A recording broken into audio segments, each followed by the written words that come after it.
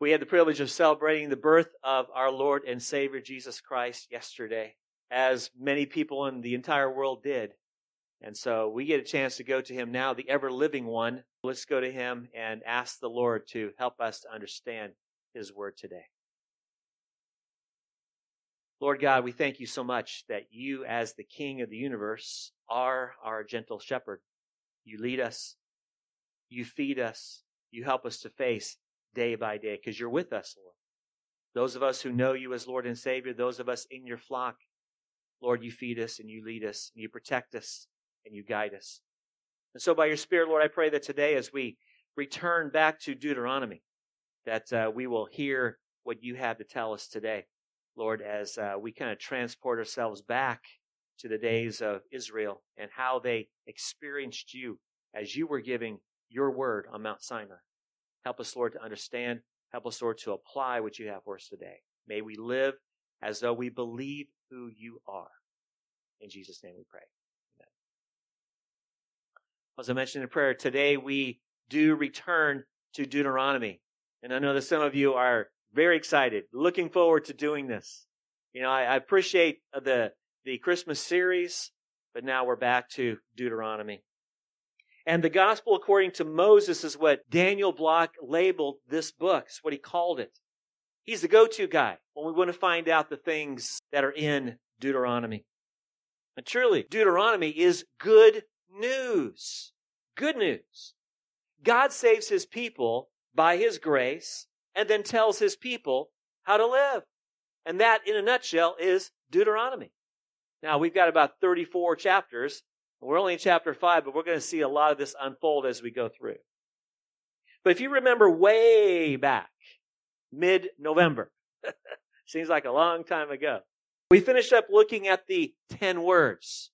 Other people call them the 10 Commandments, but they are really the 10 words. And taken together, what an incredible way the Lord gave to His people to live.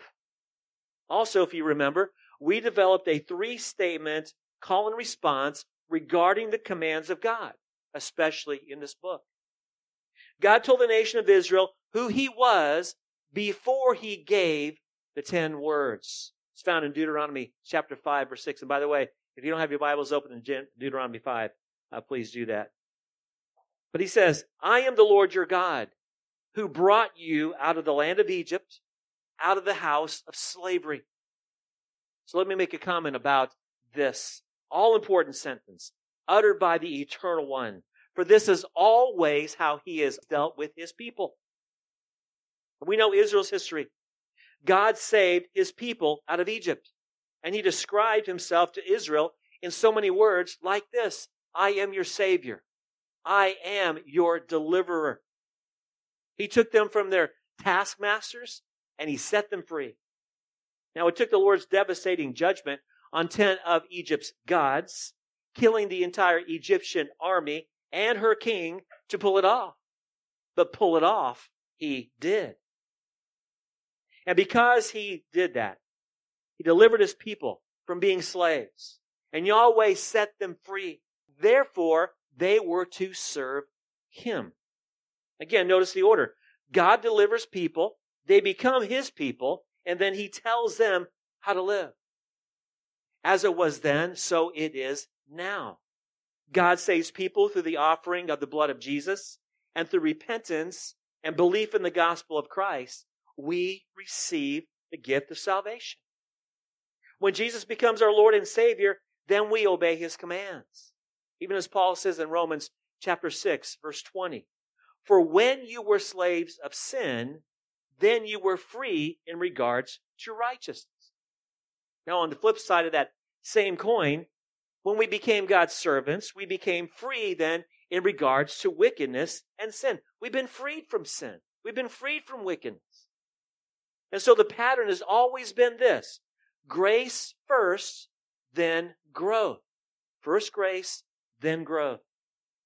Justification, where God declares a person in a right relationship with Him.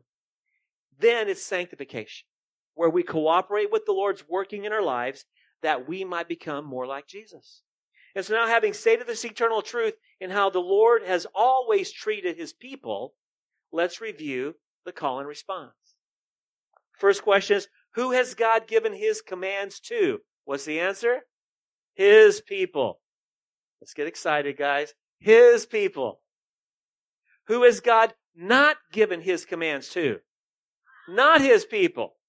And then why did God give his commands to his people? To show the Lord they love him. And I left off there. I should have put that on there. Show the Lord they love him by obeying him. What did Jesus say? He says, if you love me, do what? Keep my commandments. Yahweh said this in Deuteronomy as well, and also in Exodus. And so today we want to take a look at the magnitude of the majesty of God, both in Deuteronomy and in Christ. And speaking of Christ, isn't it great that we were able to freely worship Messiah Jesus yesterday, his birth? How many places in the world is this not possible? Think Eritrea.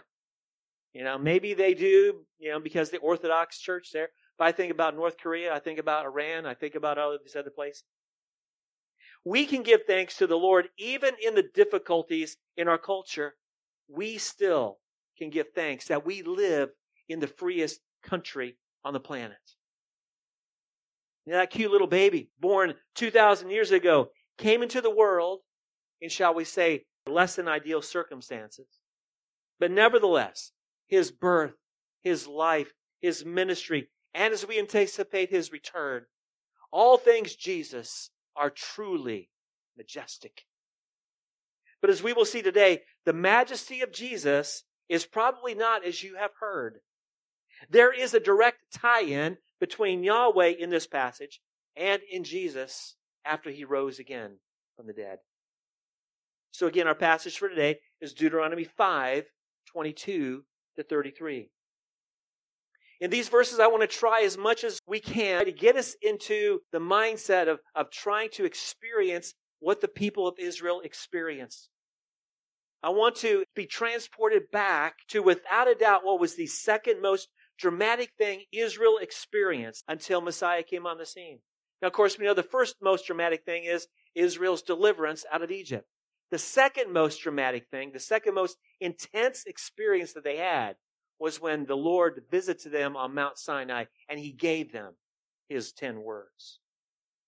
But now, I'm going to try to do this, but it may be difficult to do this. See, Hollywood sometimes desensitizes us to reality. Enter Cecil B. DeMille's The 10 Commandments. How many people have not seen that movie? I think we all have. In this classic movie, DeMille tried very hard to recreate things as accurately as possible, along with employing the state-of-the-art special effects of his day. Nowadays, we look at that and say, oh, that's kind of cheesy. But back then, that was state-of-the-art. Second, though, how many times have we simply read the story of God giving the law on Mount Sinai, and a story that we often conclude that we have very little to do with? After all, we think this so often, don't we? Law bad, grace good. And so if we're faithful Bible readers, trying to read through the Bible in a year, we encounter this story in Exodus in the month of January. And then what do? We go on through and then we engage in Israel's saga, the next event, the next episode. And then next year, we start all over again. So next January, we see this story again. And so today I've asked Liam and Shirley to help me so you won't hear me droning on and on. And my prayer for us is to try to experience as best we can how the people of Israel might have experienced Yahweh's revelation of himself when his people were at the foot of Mount Sinai. On the morning of the third day, there were thunders and lightnings, and a thick cloud on the mountain, and a very loud trumpet blast, so that all the people in the camp trembled. Then Moses brought the people out of the camp to meet God, and they took their stand at the foot of the mountain. Now Mount Sinai was wrapped in smoke because the Lord had descended on it in fire. The smoke of it went up like the smoke of a kiln, and the whole mountain trembled greatly. And as the sound of the trumpet grew louder and louder, Moses spoke, and God answered him in thunder. The Lord came down on Mount Sinai to the top of the mountain, And the Lord called Moses to the top of the mountain, and Moses went up. And God spoke all these words, saying, I am the Lord your God, who brought you out of the land of Egypt, out of the house of slavery. You shall have no other gods before me.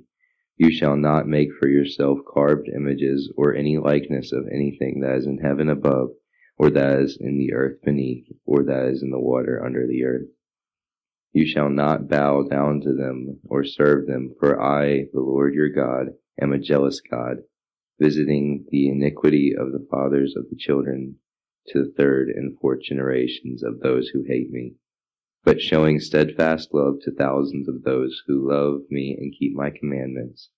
You shall not take the name of the Lord your God in vain, for the Lord will not hold him guiltless who takes his name in vain. Remember the Sabbath day to keep it holy. 6 days shall you labor and do all your work, but on the seventh day is the Sabbath. To the Lord your God, on it you shall do no work, you or your son or your daughter, your male servant or your female servant, or your livestock, or the sojourner who is within your gates. For in 6 days the Lord made heaven and earth and the sea and all that is in them, and rested on the seventh day. Therefore the Lord blessed the Sabbath day and made it holy. Honor your father and mother, that your days may be long in the land the Lord your God is giving you. You shall not murder. You shall not commit adultery. You shall not steal. You shall not bear false witness against your neighbor. You shall not covet your neighbor's house. You shall not covet your neighbor's wife, his male servant or his female servant, his ox or his donkey, or anything that is your neighbor's.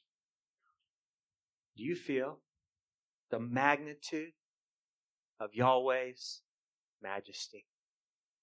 Can you see in your mind's eye the Lord coming down on the mountain? Can you hear the loud thunder, the loud trumpet, and hear the only true God thunder his commandments? You know, that's not something that a person who can fog a mirror, who has breath in his lungs, can easily forget. Those of us who were around 9/11, who remember this, we know exactly where we were when that happened. Or on the happy side, those who have been to the altar and gotten married. Who can forget the experience of your bride coming down the aisle to you? Or as a bride approaching your groom? Some things are absolutely life-altering in those kinds of events. We are changed for the rest of our days. And when Israel experienced their Lord giving them the 10 words, there was a profound, though tragically short-lived paradigm shift. A mighty change occurred in their lives. Now, the intensity of their experiences was burned into their minds and their hearts. So much so that everybody who was anybody in authority in their tribes and their recognized wise leaders came to Moses. As soon as the Lord appeared to them, they came to Moses trembling, probably stammering over their words. And they had something to say to Moses. Lord our God has showed us his glory and his greatness, and we have heard his voice out of the midst of the fire. We have seen this day that God does speak with man, and he lives. Now, therefore, why should we die? For this great fire will consume us. If we hear the voice of the Lord our God any more, then we shall die. For who is there of all flesh that has heard the voice of the living God speaking out of the midst of the fire, as we have, and lived? Go near and hear what the Lord our God will say, and speak to us all that the Lord our God shall speak to you, and we will hear it and do it. So how did Israel experience God in his majestic glory? In a word, if we have to go through this again, we're going to die. The divine fire will consume us. So what was happening here? God was simply being who he was. Israel identified this revelation of him as his glory and his greatness. And with this revelation of his person came the revelation of his will for them as their glorious Savior, as their great deliverer, And as the Lord revealed his glory and greatness at that time on the mountain, let's consider something that definitely wasn't happening, and though we tend to assume it was happening. See, we often see the Lord in the Old Testament as angry, mean-spirited, with lightning bolts in his fist, ready to strike people at the least little violation of his very strict but impossible to keep laws. And I've heard it put this way. The Lord looks down at people living their lives, just enjoying God's good gifts to them. And then the Lord leans over the railing in heaven. He looks down on his people and he yells at them, "You having fun down there?" And the people look up and say, "Yes, Lord." "Well, cut it out." But that is not how God reveals himself in the second most intense episode of Israel's history before the coming of the Messiah. Notice how with the Lord there is no hint of anger toward his people. He made no threats. He didn't tell anybody, one little misstep and you're a grease spot on the ground. With the Lord, Israel's Savior revealed to them a summary statement of his ways. Yahweh was simply being himself. And Israel responded in the way that beings far inferior to Yahweh respond. Abject fear. See, that's the baseline, though. But we're going to see in a moment there's far more to the Lord's revelation of himself in this passage than raw, primal fear. So what we have here is simply, but profoundly, a vast difference between God of the universe and fallen human beings. The Lord is being himself, and Israel as a nation is being himself. The Lord communicated loud and clear what he wanted out of his now saved people, and the people verbalized what the Lord wanted. Look at Deuteronomy chapter 5, verse 27, at the end of that verse. "We will hear," they said, as we will hear his command, "and we will do it." Wouldn't you? But along with them expressing their intention to do what the Lord said, they were extremely desirous of one thing. Again, found in verse 27. They told Moses, "Go near and hear all that the Lord our God will say, and speak to us all that the Lord our God will speak to you, and we will hear and we will do it." We need somebody to go between us. "Moses," the people said, "you go and hear what the Lord wants us to know. You return to us, and we'll be sure to hear what the Lord wants to tell us, and we will do it." In other words, in their terrified state, they felt they needed a go-between. We would call that a mediator, someone who represents us to God and someone who represents God to us. Because the bottom line is this: we can't handle the glory of the Lord full force. But now with a fresh vision of the absolute, majestic King of the universe firmly in our minds, comes the question, what now? God being who he is, thundering out his ways, what do his people make of this almighty being? Fast forward centuries later, King David asked the question in Psalm 24, verses 8 and 10. "Who is this King of glory? The Lord, strong and mighty, the Lord, mighty in battle. Who is this King of glory? The Lord of hosts. He is the King of glory." Selah. Stop and think about that. So we wait, O King of glory, for further revelation of who you are. And for Moses in Deuteronomy 5, we don't have to wait for very long because Yahweh tells us. In Deuteronomy 5, 28 and 29, "And the Lord heard your words when you spoke to me. And the Lord said to me, I have heard the words of this people which they have spoken to you. They are right in all that they have spoken. Oh, that they had such a heart as this always, to fear me and to keep all my commandments, that it might go well with them and with their descendants forever." I don't know about you, but what this does to me, this powerful revelation of the King of glory, moves me to the core. Do you hear his heart here? He sounds almost wistful, as though the Lord is expressing a sadness, a longing for his people to have a relationship with him on God's terms, not theirs. He is the faithful one. But as the one who is all-knowing, he knows his people are not. But nevertheless, what the Lord is after is an obedient people. But not in the way the Egyptians demanded obedience of them. The obedience the King of Glory desires is that his people have a trusting, submissive relationship to him. Notice the desired outcome of his people as they obey him. It's for their good and for the good of their kids and their grandkids and on and on. So let's talk a little bit more about the king's desire that his people obey him. The heart of this chapter is the 10 words. In reality, this is a summary statement of how Yahweh wanted his people to live. I mentioned just a moment ago that the Lord desires his people to have a trusting, submissive relationship to him. Now, it's not as though the Lord gave the 10 words to his subjects only to have his subjects slavishly follow them. It's far more to it than that. As we get further into Deuteronomy, we're going to see this. But for now, let's look at how the Savior of Israel, the King of Glory, sets up the environment which produces in his people a trusting, submissive relationship to him. Let's look at Deuteronomy 5:31-32.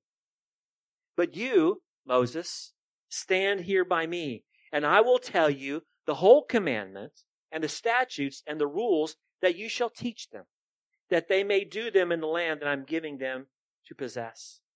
You shall be careful, therefore, to do as the Lord your God has commanded you. You shall not turn aside to the right hand or to the left hand.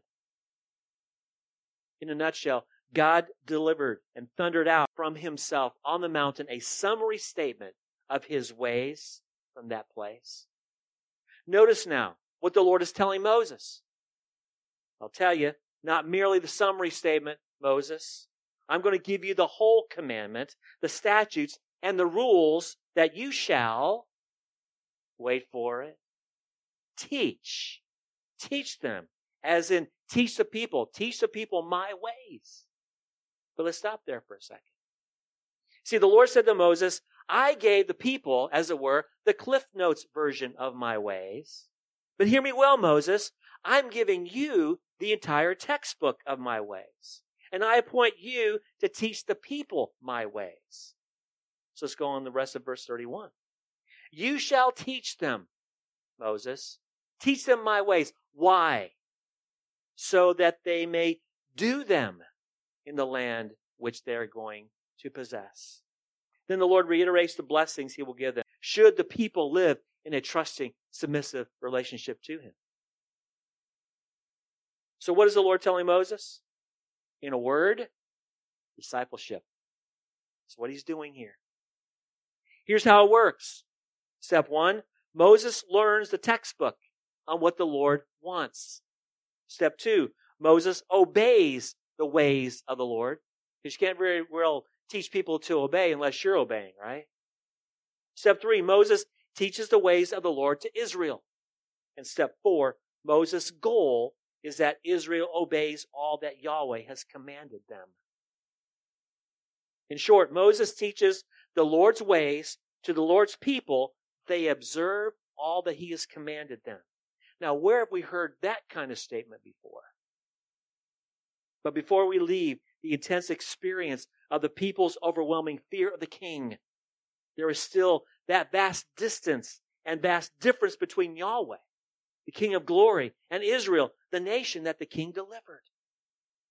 Now, it's true that Moses is the mediator between them and the people, but Moses is not sinless, is he? Not by a long shot. Moses has a past. Murder is on his rap sheet. A violent temper as well, to his own hurt. Remember that Deuteronomy is, in part, Moses' last words before he died, being disqualified from entering into the promised land because of his violent temper. Simply put, the people needed something more. They and we need a perfect example of what it means to live the ways of the Lord. They and we need, as has been said, God with skin. And those of you who have heard of Paul Harvey, or maybe actually have heard Paul Harvey when he was still around, know that he was a master storyteller. He often told the story I'm about to share right around Christmas time. But the author, apparently, no one knows. No one knows who wrote this story. But it's an amazing story. The man in this story was not a Scrooge. He was a very decent, kind, mostly good man. He was generous to his family and upright in his dealings with other men. But he just didn't believe in all of that incarnation stuff that the churches proclaim at Christmas time. It just didn't make sense, and he was too honest to pretend otherwise. He just couldn't swallow this Jesus story about God coming to earth as a man. He told his wife, I'm truly sorry to distress you, but I'm not going to go with you and the children to the church service tonight, Christmas Eve. He said he would feel like a hypocrite and they'd just much rather stay at home and that he would wait up for them when they got back, though. And shortly after the family drove away, the snow began to fall. He went to the window to watch the flurries getting heavier, heavier, and then he went back to his fireside chair and began to read his paper. Minutes later, he was startled by a thudding sound. Then another, and then another. At first thought, he thought somebody was throwing snowballs at his window. But then he went to the front door and investigated, and he found a flock of birds huddled outside miserably in the snow. They'd been caught in the storm, and in a desperate search for shelter, they had tried to fly through his large window. And that's what was making the sound. Well, he couldn't just let the poor creatures lie there and freeze. So he remembered the barn where his children stabled their pony. And that would provide a warm shelter, he thought. And all he would have to do is to direct the birds into the shelter. So quickly he put on his coat and his galoshes, and he trampled through the deepening snow to the barn. He opened the doors wide and turned on the lights so that the birds would know the way in. But the birds didn't come in. So he figured that food would entice them. It entices us, doesn't it? He hurried back to the house and he fetched some breadcrumbs. He sprinkled them on the snow, making a trail of breadcrumbs to the yellow-lighted open doorway of the stable. But to his dismay, the birds ignored the breadcrumbs. The birds continued to flap around it, helplessly in the snow. He tried to catch them, but he couldn't. He tried shooing them into the barn by walking around and waving his arms. Instead, they scattered in every direction. That is, every direction except toward the barn. And that's when he realized they were afraid of him. To them, he reasoned, I'm a strange and terrifying creature. If only I could think of some way to let them know that they could trust me, that I'm not trying to hurt them, but how to help them. Any move he made tended to frighten them and to confuse them. They just would not follow. They would not be led or shooed because they feared him. And he thought to himself, if I could only be a bird, and I could mingle with them, and I could speak their language, then I could tell them not to be afraid, and I could show them the way to be safe and warm, the safe, warm barn. But I would have to become one of them so they could see and hear and understand. At that moment, the church bells began to ring. The sound reached his ears above the sound of the wind. He stood there listening to the bells pealing the glad tidings of Christmas. And he sank to his knees. Jesus is God with skin. He came to earth and he dwelled among rebellious, frightened humans who cannot bear to experience the full force of the glory and the majesty of Yahweh. Jesus was born of a virgin. He lived a perfect life. He showed us how to live out the ways of Yahweh, and he made purification for your soul and for my soul. He took upon himself all of my sin and your sin. He cried out on the cross, it's finished. The sin debt paid in full. And those who have embraced the gospel of Christ and the Christ of the gospel enter into the flow of what the Lord told Moses. In a word, discipleship. Here again, the words of the crucified, resurrected Lord Jesus as he gives his final instruction to his men in Matthew 28, 18 to 20. And Jesus came and said to them, all authority in heaven and on earth has been given to me.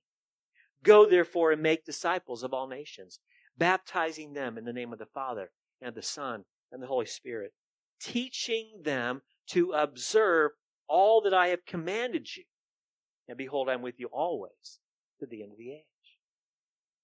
Here again, Yahweh's words he spoke to Moses in Deuteronomy 5:31. But you, Moses, stand here by me, and I will tell you the whole commandment and the statutes and the rules that you shall teach them, that they may do them in the land that I'm giving them to possess. You know anything in common with these two passages of Scripture? Jesus has all authority. Yahweh has all authority. Jesus tells his disciples to teach all nations. Yahweh tells Moses to teach all Israel. Jesus commanded his disciples to teach others to obey all that he has commanded them. Yahweh tells Moses to teach all Israel to obey all that he has commanded them. Do you see a tie in here? Yahweh commissions Moses to teach Israel to obey everything the Lord commanded him. In a word, that Israel would become disciples of Yahweh. Jesus commissions his apostles to teach all nations to obey everything the Lord commanded them. In a word, that people from all nations will become disciples of Jesus. The magnitude of the majesty of Yahweh. The magnitude of the majesty of the glorified Lord Jesus. Can't you hear the heart of Yahweh in Christ? Oh, that they had such a heart as this always to fear me and to keep my commandments, that it might go well with them and their descendants forever. So as we exit 2021, may we recommit ourselves to him. The Lord Jesus, God with skin, crucified, buried, gloriously raised from the dead, ascended to heaven to the right hand of the Father. He will return to judge the living and the dead. And the Lord Jesus will tell those who have served him in this life, when all stand before him on that day, well done, good and faithful servant. Enter into the joy of your Lord. So let me ask you this morning, where are you in your followership of Jesus? See, what we call the Great Commission is not an option. It is a command given by God with skin. Are you making disciples of Jesus? Or are you being a disobedient disciple?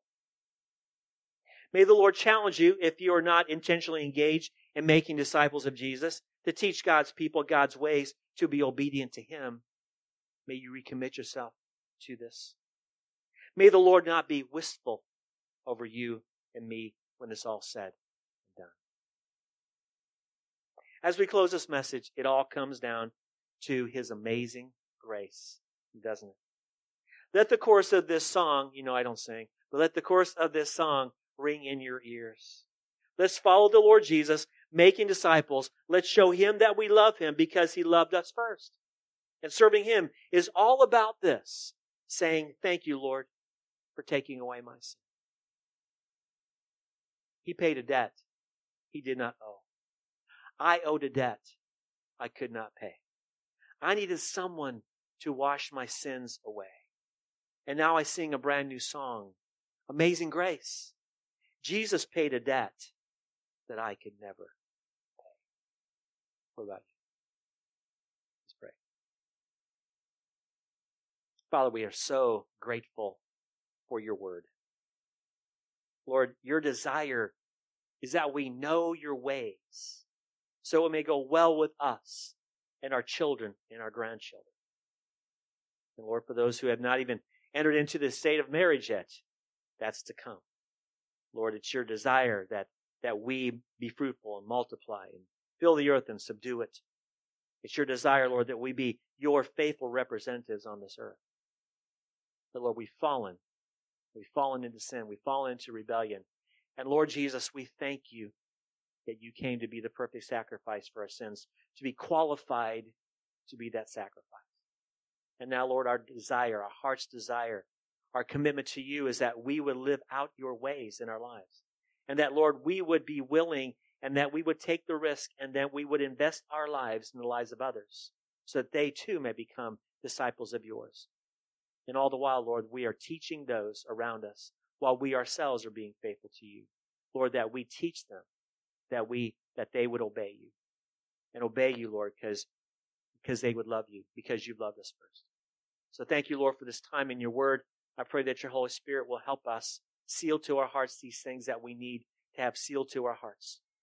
May we never forget what you have done for us. And we thank you for these things now, Lord. I pray as we turn our attention to the giving and to the singing. We want to thank you for your provision for us, and help us now, Lord, to give of our worship to you because you alone deserve it. In Jesus' name.